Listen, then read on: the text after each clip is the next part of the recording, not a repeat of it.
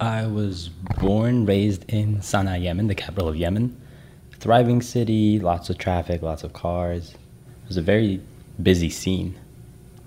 I come from a mixed background where mom's born, raised Vietnam. So she grew up closer to her Vietnamese root than anything. So I was brought up as a Yemeni Vietnamese, which is pretty hard to come by.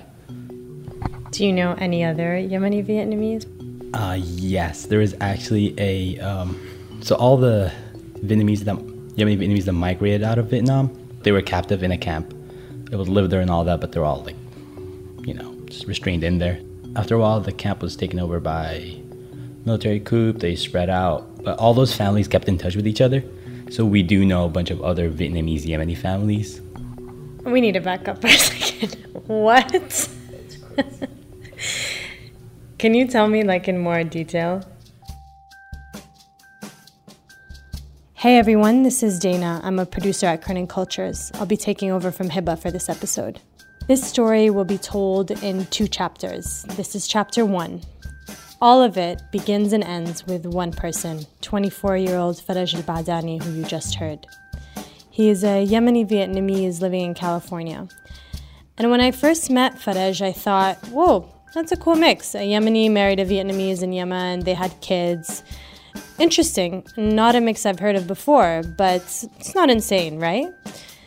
And then Faraj started talking to me about how his parents met, about this small moment in time when Vietnamese refugees fleeing communism in the 1970s were secretly sent to Yemen for safety and lived in camps in northern Yemen. And I thought, what? Few people had studied this, there was almost nothing online, and the most Yemenis could tell me about this Vietnamese community in their country was that they remember eating at a Vietnamese restaurant once upon a time in Sana'a. But about how the Vietnamese got to Yemen in the first place, who took them there, who facilitated the relocation of these families, who ran the camp that they stayed in, and under what policy? Nothing. So today, we're bringing you a story from a fleeting moment in history that so few people have heard of or researched, all told through the lens of Faraj and his family. My name is Dana Balut, and you're listening to Kerning Cultures, radio documentaries from the Middle East. More than is predictable, they've seen it happen. And one story that always kind of captures my imagination. The streets lost culture. And you're listening to Kerning Cultures. Well, okay, just why don't you start by explaining to me how you got into the story? This is Casey's managing producer, Alex Atack, who really held my hand through a lot of this episode.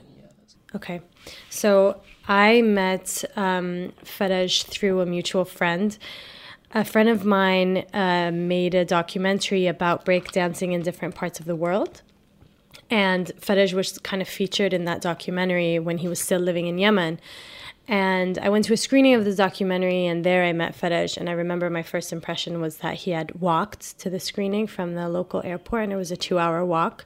And I said, why didn't you just Uber or something? And I remember him hinting that he was kind of tight on cash, but also telling me oh, that's nothing. I used to walk double the distance every day in Yemen to my school. So it wasn't a big deal at all. And he just brushed it off like it was nothing. And I remember he just he stayed in my mind, and then 2 years later, I decided I wanted to maybe explore doing a story with him, and I thought it would be about maybe breakdancing in Yemen. But then it turned out to be nothing to do with breakdancing. The story, I guess, we can start at 1975. And it actually starts far away from Yemen and starts in South Vietnam. Saigon, April the 30th, 8 o'clock. The last American helicopter on the roof of the American embassy prepares to lift off the last of the evacuees fleeing before the advancing communist armies. North Vietnam was communist, South Vietnam wasn't, and in 1975, what they call the fall of Saigon is when the North Vietnamese forces ended up taking over South Vietnam to become, what eventually still is a communist government. For the first time in 20 years, the face of Ho Chi Minh was on display. The evacuation plan was a shambles.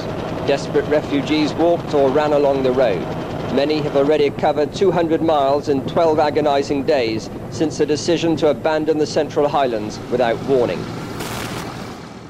So how the story goes is that there was a community in South Vietnam that had Yemeni blood, or they had Yemeni descendants, or were half Yemeni in some way, and when the communists took over, feared for their lives. The American airlift only took a fraction of those who wanted to leave, and for hours after the last departure, scores of people still crowded onto the embassy roof in the vain hope of rescue. What historians have told me is that these Yemeni, let's call them Yemeni Vietnamese, although a lot of them were just Vietnamese, but had some sort of ties to Western allies, so allies of the West, allies of the U.S., and I think that's why they feared for their lives. So these half-quarter, 1/8 Yemeni Vietnamese families ended up getting almost smuggled out of the country and flown to Yemen. And one of those women was Lynn, who happens to be Faraj's aunt. He lives with her now in California. We're leaving at nighttime, and we have to be at the office by 10 o'clock in the morning. At this point, Lynn was about 17 or 18 years old. And then I remember there was a bus that take on the people who left the country, that go to Yemen. It's a many family, not just my family, to go to the airport. So 500 families from South Vietnam, what was Saigon, now Ho Chi Minh,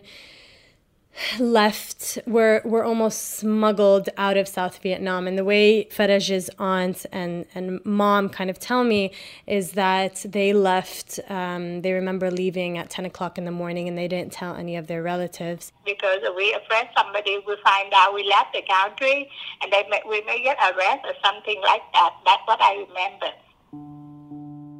10 o'clock in the morning, they left. They didn't tell anyone else around them. Were taken to what they say was like the Yemeni consulate in Vietnam, slept there overnight, and then in the middle of the night, these 2 or 3 planes were filled with these families that, like them, had some sort of Yemeni connection to them, and then were flown from South Vietnam to first Thailand. When we get to Thailand, we have to sleep in the airport. Thailand airport for 3 or 4 days, I think. And then from Thailand to Pakistan for a couple days, and then from Pakistan to Yemen, where they ended up in a refugee camp in Taiz. I mean, what kind of life did Faraj's mum and her sister kind of move to when they moved to Yemen? Yeah, a hard one, a very, very hard one. So Faraj's aunt, as she recalls it, she says our entire family had $5 when we arrived and 2 change of clothes, and that's it. We only allowed to have 2 outfits for each one of us, and that's all we have. And we have no money, nothing at all, and it is very scary. So wait, do we know like who arranged or enabled these flights and who was kind of running that whole thing? Yeah. So والذي ستوصل إلى كرش لكي تربط شطري وطننا اليمني الواحد. They had come under the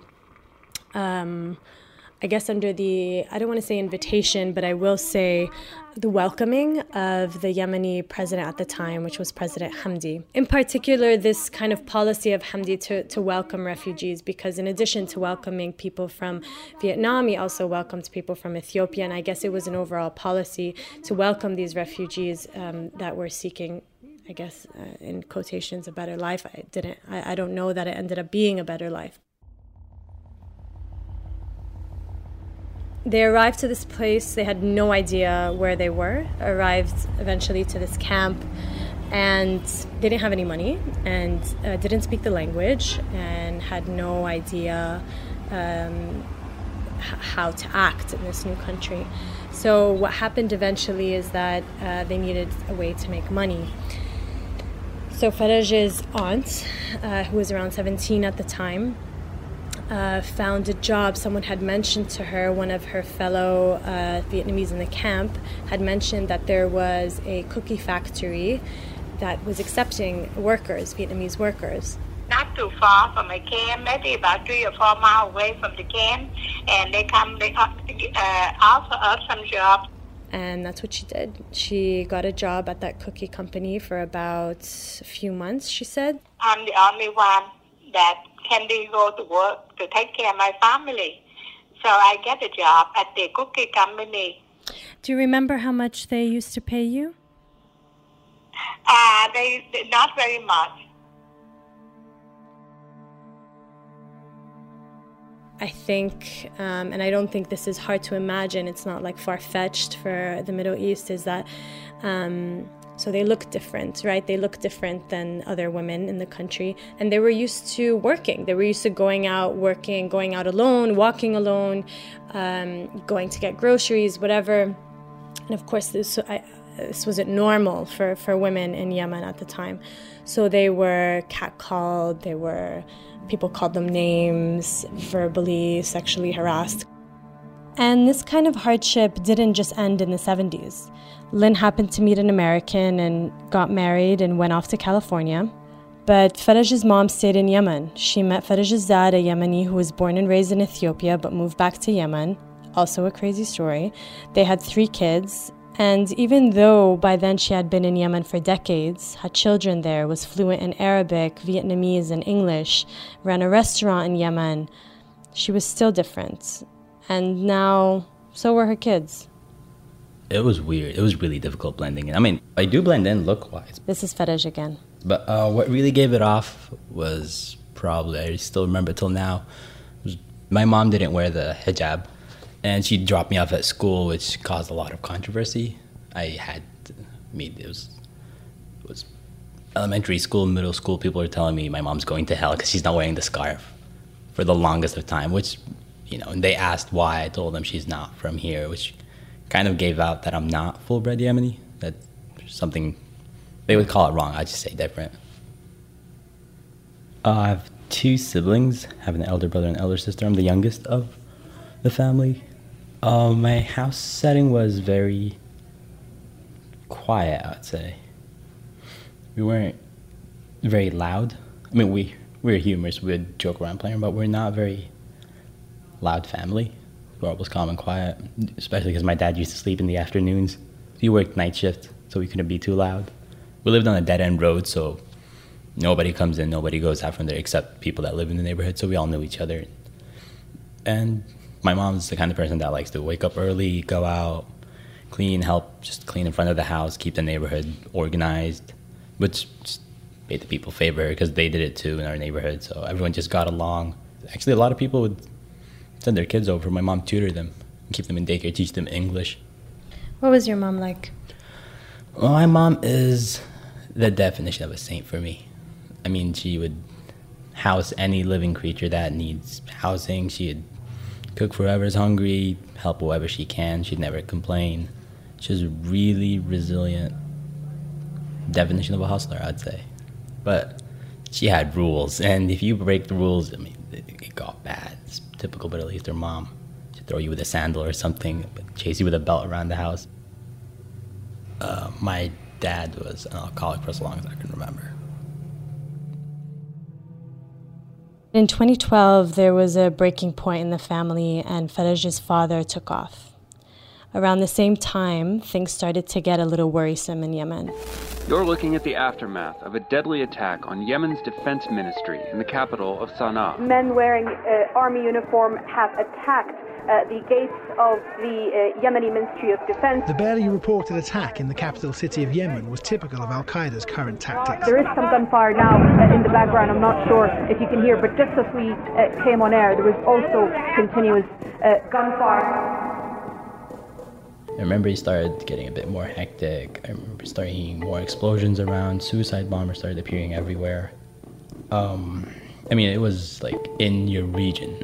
Like, you can hear the explosion, your windows shatter, you hear the windows flapping around, you can hear the glass buzzing and all that, and it just progressed more and more from there on. With this in the background, it was also becoming clearer that there weren't too many promising careers for people like Faraj, who were smart, trilingual, hardworking, but also, not fully Yemeni. So in 2015, Faraj's family made a decision. Why did you decide?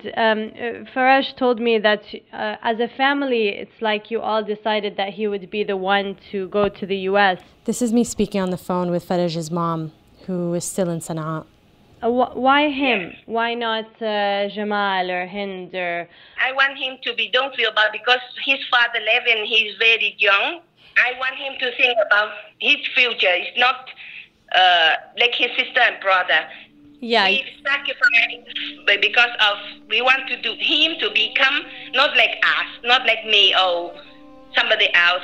My daughter and my son say that is okay, because Faraj is not like another child or something. We say okay, let him go. We can sacrifice for our life, but not him. I remember my family dropping me off to the airport. We had our neighbor drive us because he had like a big bus and we could fit all the luggage inside. My mom's lecturing me on the bus ride. You better behave, be well, don't make a mess at your aunt's house, don't eat all their food. My mom didn't break a tear until I walked through the scan gate. That's the only time she actually cried when they were prepping the entire thing, and came out, I gave her a hug and gave my other siblings a hug, and then just headed out.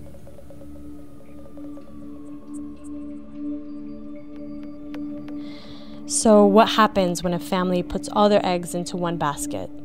And in this case, it's in the youngest of the family, Faraj. How big of a difference is there between what you think America will be for your son and what it actually ends up being? And how does it feel to watch your country spiral into a gruesome, terrible war while your Trump-supporting neighbors hand you anti-Muslim flyers? In the second part of the story, we'll follow Faraj's new life as he navigates it in America. It's a story about what modern migration looks like for a young Arab at a time of social, economic, and political tension in the U.S. Not surprising, it's very different than the time of our parents' generation decades ago. That's coming up in 2 weeks.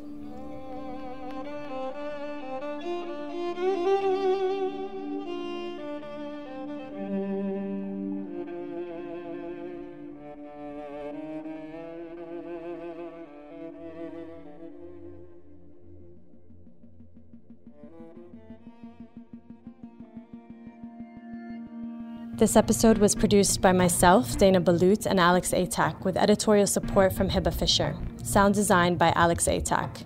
Thank you also to the amazing Bella Brahim, our marketing lead, who helps bring the episode to you. I want to take a quick second to first thank Adam Schoberg, who directed the film Shake the Dust, that features Faraj and other amazing breakdancers from around the world. Shake the Dust is an awesome film that you can find on Netflix that you should please watch. It's truly beautiful. And secondly, a massive, massive thank you to all the Yemeni scholars and researchers who helped me unpack some of the complex history, especially Najwa Adra, Hassan Al-Ansi, and John Swanson. I also want to thank Faraj and his family for being so open and warm with us despite us poking around in their family history. And finally, a big thank you to everyone who is supporting us on Patreon. A shout out to our new patrons, Anne, Ahmed, Bidu, Jana, Jeff, Michael, Nina, Nora, Philip, and Tim. Thank you guys. Until next time.